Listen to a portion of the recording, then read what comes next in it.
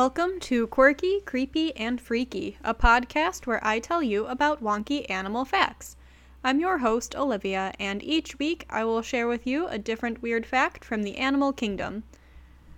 So, we are back after a couple weeks. We have our first stint with every other week episode, so here we are with some fun updates. I submitted the podcast to Spotify last night and actually very quickly got an email back that we are officially on Spotify. So I was expecting that to take some time, but nope. Here we are being all fancy on another big podcasting platform. So let's see where we go from here.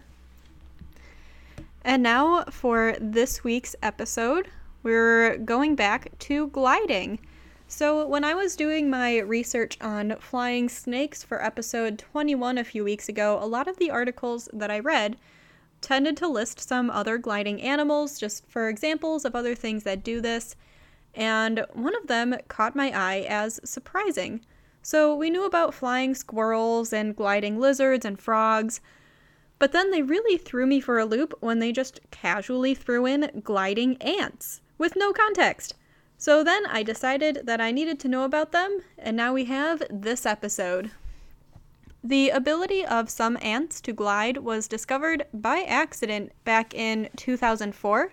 An entomologist was hanging out in the rainforest treetops of Peru for observing some other bugs, and was casually swatting off ants, since in rainforest ants are just kind of everywhere.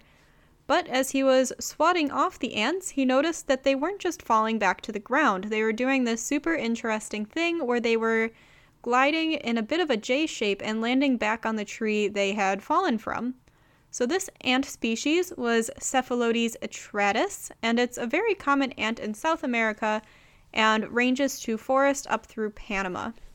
There are other ant species that glide as well. We have found gliding in 25 species of ant, scattered within 5 different genera within subfamilies Myrmicinae, Pseudomyrmicinae, and Forminicinae. And Cephalotes atratus belongs to genus Cephalotes, which is then within Myrmicinae. The fun thing here is that all of the ant species in Cephalotes are known to glide, and are considered to be the best ant gliders. So, gliding has evolved independently many different times in the animal kingdom. The fact that we have had 2 episodes on gliding animals within the span of a month is a good indication. So just in vertebrates, so things with bones, it has evolved as a trait at least a dozen times and is also found in many invertebrates as well.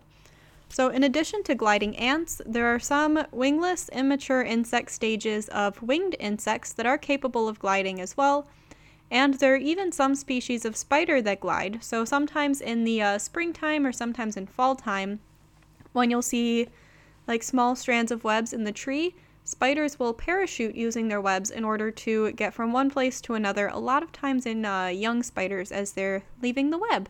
In the world of marine invertebrates, we even have flying squids that will leap up out of the water to escape predators, much like flying fish do. It always feels surprising and a little bit terrifying sometimes when we find out another animal can glide or fly, but overall, this is not an uncommon way for animals to get around. After all, gliding has many great benefits, and with the flying snakes, we learned a few of them. So it is an energy-efficient way to move between trees, a faster way to move between trees, and it's a great way to avoid land-based predators. So gliding ants glide for many of the same reasons, but primarily it is predator avoidance. So in the Amazon rainforest, where the bulk of these guys live, the rainforest regularly floods to the extent that large swaths of forest will be flooded and underwater. In these times, if the ants were to fall out of the trees, it would pretty much be guaranteed death, either by drowning or by becoming fish food, whatever happens first. Even when the forests aren't flooded, a fallen ant can face death by land-based predators, even by being attacked by enemy ant species. They're fairly territorial. Adapting to be able to redirect their fall back onto their home tree saves them from that certain doom. It can also keep them from becoming lost. Ant species rely heavily on chemical communication, and they leave these chemical trails to tell other ants where food is, how to get to food, and how to get to and from the nest. If they get too far away from these chemical trails and they can't smell them, they can often never find their way back. So how do you solve this problem if you fall out of the tree? Simply glide back in line. There is one thing that is super interesting about gliding ants that really makes them, or it separates them from other gliding animals. Most other gliding species have some sort of adaptation to increase their surface area and act as a wing or a parachute. Flying snakes flatten themselves out, flying squirrels have that skin flap between their front and hind legs, and even gliding frogs have some skin webbing between their toes that they use to help increase that surface area. However, gliding ants don't really have any of those. The best that they have are their head and abdomen being a little bit more flat, but they don't really have that same sort of parachute adaptation that other gliding animals have. So if you don't have a built-in parachute, how do you glide? The overall flight pattern is a J shape. When they fall from the tree, they just fall for 3 to 4 meters as they get a visual lock on the tree that they fell from. It has been confirmed that they need that visual cue for a successful landing. When the ant's vision is blocked, they can't glide back towards the tree and will just fall. So once they have that tree in their sights, they use their flattened head and abdomen to work towards adjust their positioning to land on the tree. Some species will adjust so that they're flying face first, so they'll land more facing up the tree, but several species glide in abdomen first, so they kind of angle their butt towards the tree, and then they land facing down. Gliding ants have a pretty good success rate. About 85% of the time they will land back on their tree. This does leave room for ants to bounce off and fall on their first attempt, and this does happen.